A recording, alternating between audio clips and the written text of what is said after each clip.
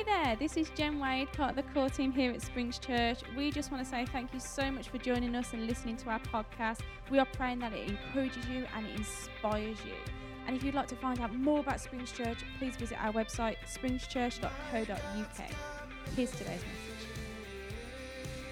Welcome, church. So just for the next kind of 15, 20 minutes, myself and then John is going to be bringing a message of encouragement this morning. The job of any preacher in any church ought to be to encourage, to comfort, and to inspire faith. Encourage, comfort, and inspire faith. So that's what we're going to attempt to do for the next few minutes, if that's okay. And so here at Springs Church, these last few weeks, we've been getting back to the basics of Christianity. We've been getting back to the roots of Christianity. You see, Christianity is not complicated. It's actually really simple.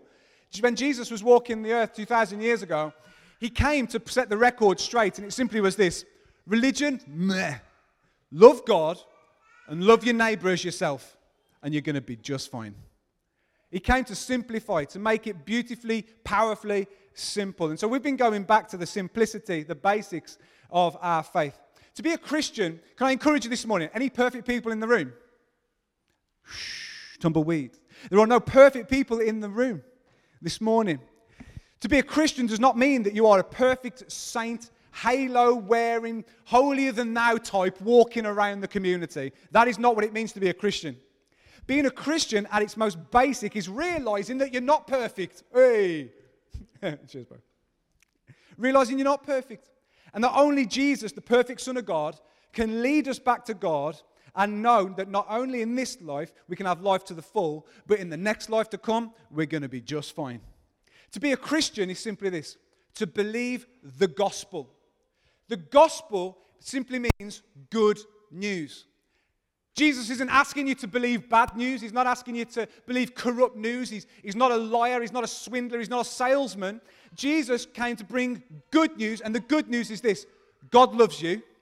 Turns out that God is not far off at all. In fact, he is very close. The good news is that God doesn't hate any single person in this room today. Some of you walked in thinking, I'm going to burn when I go in that church. It doesn't happen, does it?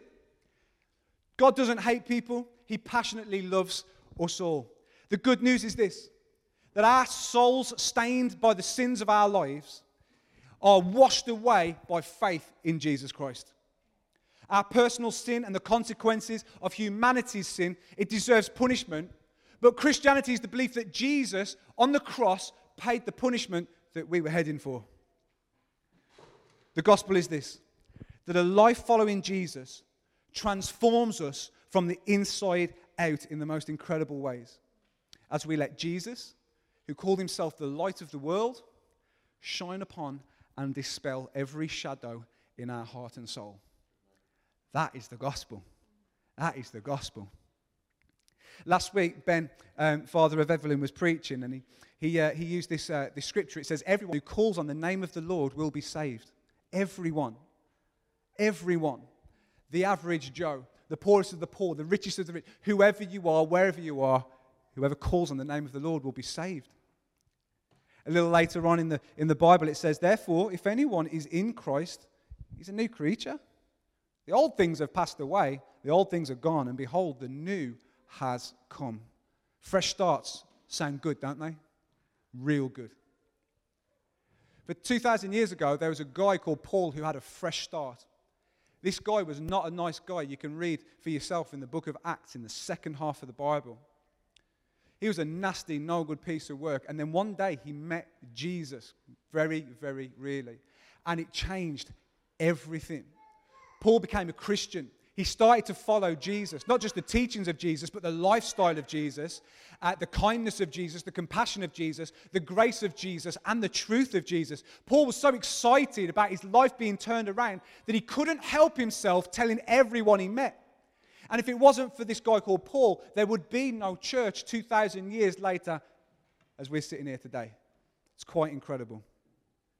As he shared his story, people became Christians too. And so what happens is this: Paul ends up writing a whole bunch of letters so that people who were born after he was around could hear what he had to say. Anyone happy about that? Otherwise the good news would have stayed old news. But it's present good news. He wrote a letter to his friends in Rome. It's in a letter called Romans coming up on the screen. And he says, therefore, since we have been justified by faith, we have peace with God through our Lord Jesus Christ. We have been justified. And then a little later on in the same letter, in his chapter 8, verse 1, he says, therefore, anyone that's become a Christian, they need to know this. There is now no condemnation whatsoever for anyone who is found to have faith in Christ Jesus. The world might condemn you, but you give your life into the hands of God, God ain't condemning you. Wow. Let's have a bit of fun. I don't know if you're a Christian or not. I don't know if you're a person of faith or not. But let's just assume, for instance, right now, that every single one of us became a Christian. Can we at least assume that? Or can we just pretend for a sec? Let's pretend that each person in this room became a Christian. You asked God to forgive your sin, and he did. Your life is made new in the sight of God. And someone who knows you well, but maybe someone who's not your biggest fan, has this to say about you. After death, they get to go to heaven. And in this life, they get to experience the blessing of God. I know who they are, and I know what they've been up to. They don't deserve that. Imagine you became a Christian and someone said these things. There's no way that person deserves what God is willing to give them. There's no way that they belong up there with him. They don't. They belong down there, if anything. It's totally out of order for my imperfect friend to get anywhere near the perfection of God. It's totally unjustifiable that God would love them. But that scripture we read before, he said, by faith, we justified.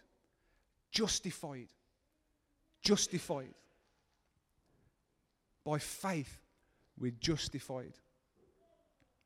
What justifies us in God's sight is not our hard work and effort to be the best person we can be.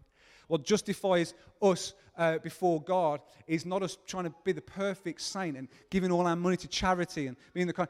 Those things are brilliant and really good, but what justifies us in God's sight is our acceptance of the reason and the reality that Jesus went to the cross on our behalf. Faith says this, or faith is this. You don't have to believe in God, but you do. You don't have to recognize your own flaws, but because you're humble, you do. You don't have to come clean with God if you don't want to, but you want to. You don't have to let Jesus save you, but you recognize it's quite a good idea. You don't have to walk in God's ways, but you get the sense that there's something beautiful about God's ways.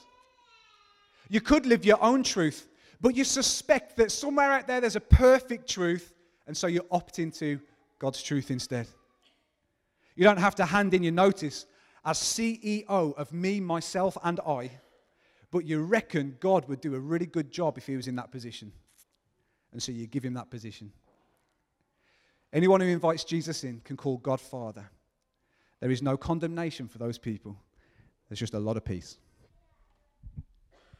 Thanks, Pete. Just to kind of bring this into land, we're going to look at another verse from that same chapter of Romans in just a moment. One of my favourite sayings, and one of the sayings I believe that annoys my wife intensely, is this. I often say, well, it's not a matter of life and death. In other words, something's gone a bit wrong, but actually, so what? It's not a matter of life and death. Is it really that important that I came back from the garden with really muddy hands and washed my hands and dried up on the tea towel rather than the hand towel? It's not a matter of life and death. Is it really a problem that I was painting and I forgot to put a ground sheet down and I tipped a tin of paint on the new carpet? You know, it's not a matter of life and death, is it? You know, well, it could be. It could be. But actually, if you apply that, really, nothing other than life and death is a matter of life and death. Is it nothing, you know, that if you really, really apply it, and I try not to, you just go through life not caring about anything whatsoever. But this verse from Romans talks about life and death. This is amazing, because Paul, later in the chapter, says, I'm convinced that nothing can separate us from God's life. And then he gives us a whole long list of things.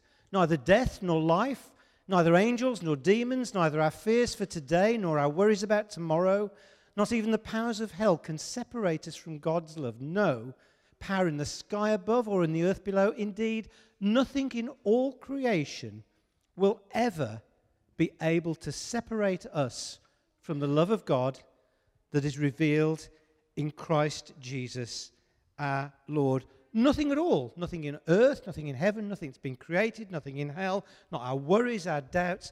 Nothing can separate us from God's love. What Paul didn't say was this.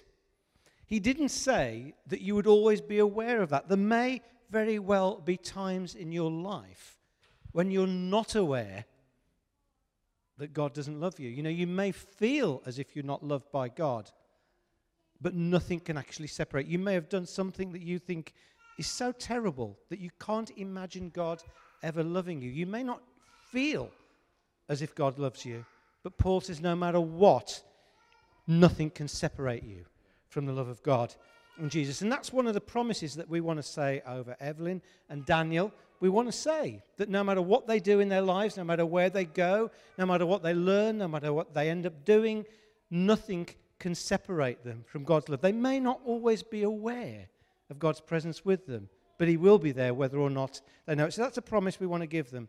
But we also want to leave them with another verse, probably from the most famous chapter in the Bible of all, Psalm 23.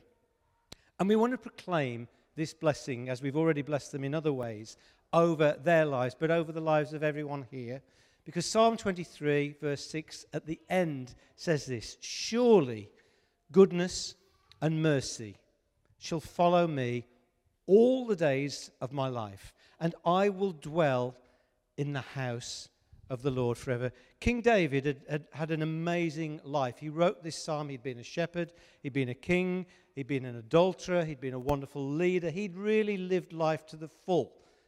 And he wrote these words, goodness and mercy shall follow me all the days of my life. There's a version of the Bible called the Passion Version, and that version basically says not just that they follow me, but that they pursue me. There's a passion about God's love for you. I'm just going to end with this story. Earlier in this week, I had the privilege of talking to a lovely lady that I'd not really met before in our community centre. She's actually here today, and she knows I'm going to share this, but I'm not going to tell you who it is. You can have to work out for yourself. But this lady was talking to me earlier this week, and she said that when she was a little girl, when she became to know and have a relationship with God through Jesus, she had either, as a 5 or 6 year old, I think it was, she had a dream or a vision of Jesus. And with Jesus were 2 angels. And she believed that these angels were there because she thought God was saying to her that the angels would protect her during the day, 1 angel in the day and 1 angel at night. And I thought that was really interesting. And she had this vision of Jesus, and she gave her life to the Lord as a young girl. And then as I was just thinking about this service and what to share with you and what to say, I don't know if you noticed that twice in our formal part of our service, we talked about angels following Evelyn and Daniel. We actually we used the words of Jesus, where he said that God would appoint angels to look after them. And we asked for those angels to follow them. And I want to suggest to you, and this is based on some theological teaching, that actually the name of the angels that follow them are goodness and mercy. Goodness and mercy. So we want to say to you that for Daniel and Evelyn, we believe those angels of goodness and mercy will not just follow them, but pursue them. Now, it's interesting that it says that the angels will follow. That kind of implies walking behind or even pursuing. It implies that you're ahead and you're being sought after by the angels. And I think that's really important because God, for whatever reason, didn't make life always as straightforward as I think he could have done. I don't know why he did it this way, but he doesn't promise that we'll always have an angel right in front of us showing us the way to go. But what he promises is that they will be following us up. What that means is that there are certain times where you have to work at your faith. They, as they grow up, will have to work at their faith.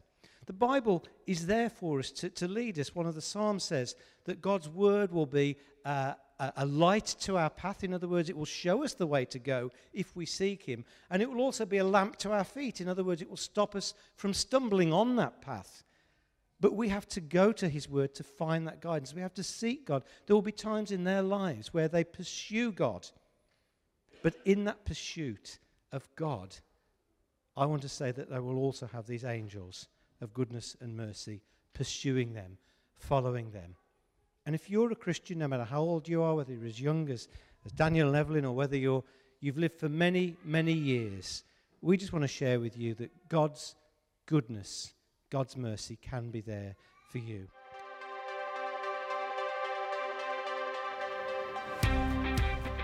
Thanks again for listening. To hear more of our messages, make sure to subscribe to our YouTube channel and our podcast channel for past preachers. If you feel like you got something out of today's message, why not share it with your friends and spread the good news of Jesus? We are praying for you. We love you. So please, if you need anything at all, check out springschurch.co.uk. God bless.